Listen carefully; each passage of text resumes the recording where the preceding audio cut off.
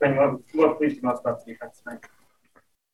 I just thought the consistency, kind of the sustained effort, really the transition as much as anything, and being able to get to the next play, whether we, make a good play that we're happy about offensively, or we make a mistake, to be able to get back and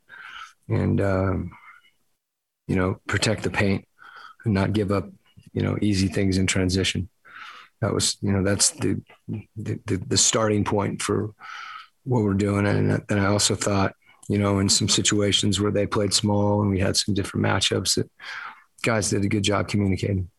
When we were talking about before the game, he was asked what the most important parts of transition defense are. And he said if he was to name two, that it would be obviously stop the ball. Mm-hmm. And then for the guys in the corners to react quickly when the shot goes up and to not be too late coming out of the corners.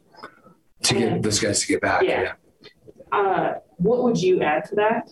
Or would you prioritize something differently? Yeah, I mean, I think the urgency, getting back, and then also, being shifted to the point where, the paint doesn't look open, where they can just attack the rim early. Obviously, you've got to know where shooters are as well. It's harder to do that when Seth Curry's running the lane. But you got to protect the rim, and that means protecting the paint. Boy, on the play, he carried over his rhythm from the fourth quarter of Saturday into this game. Is there value in that? And some of those, I know those late runs can feel a little empty. No, I think it's a mindset that, whether we're up or down, that's, how we need to play. We need to have that same mentality, in the first quarter, right out of the gate. Not just if we're behind and there's a feeling of desperation, because that's how we, so the ball went in more for us tonight. So it feels better, but we were taking some of the same we were taking shots in transition, and, I want to continue to take those, obviously, when they're open. But he's a guy that everybody wants him to take that bogey three. The shots that were going in, I mean, you say they look better when they go in.